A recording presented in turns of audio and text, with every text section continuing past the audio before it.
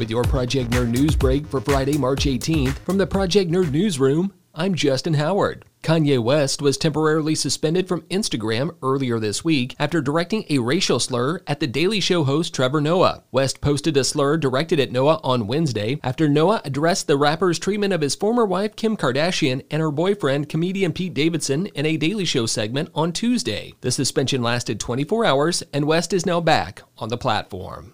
Dolly Parton has removed herself from the 2022 Rock and Roll Hall of Fame ballot. In a statement on social media, Parton said, in part, quote, "I don't feel that I've earned the right," end quote. She went on to say, quote, "I do hope that the Rock and Roll Hall of Fame will understand and be willing to consider me again if I'm ever worthy. This has, however, inspired me to put out a hopefully great rock and roll record at some point in the future, which I've always wanted to do," end quote.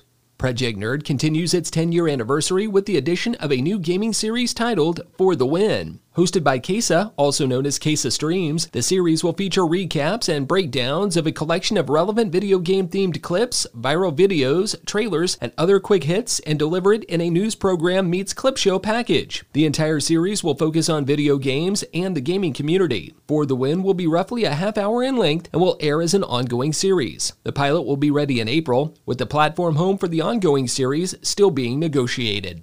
And finally, we're in the thick of the NCAA men's basketball tournament. A common question is, what channel is the game on? You can find games on CBS, TBS, TNT, and truTV. You can also stream the games through the NCAA March Madness live stream at ncaa.com. And if you're filling out an office pool or betting online, may the odds be ever in your favor. And as always, please play responsibly. For the latest in pop culture, visit project-nerd.com. Find Project Nerd on YouTube, on social media, where you download your podcasts, and PNTV coming soon to Roku, web, and mobile devices. This has been your Project Nerd News break for Friday, March 18th. From the Project Nerd Newsroom, I'm Justin Howard.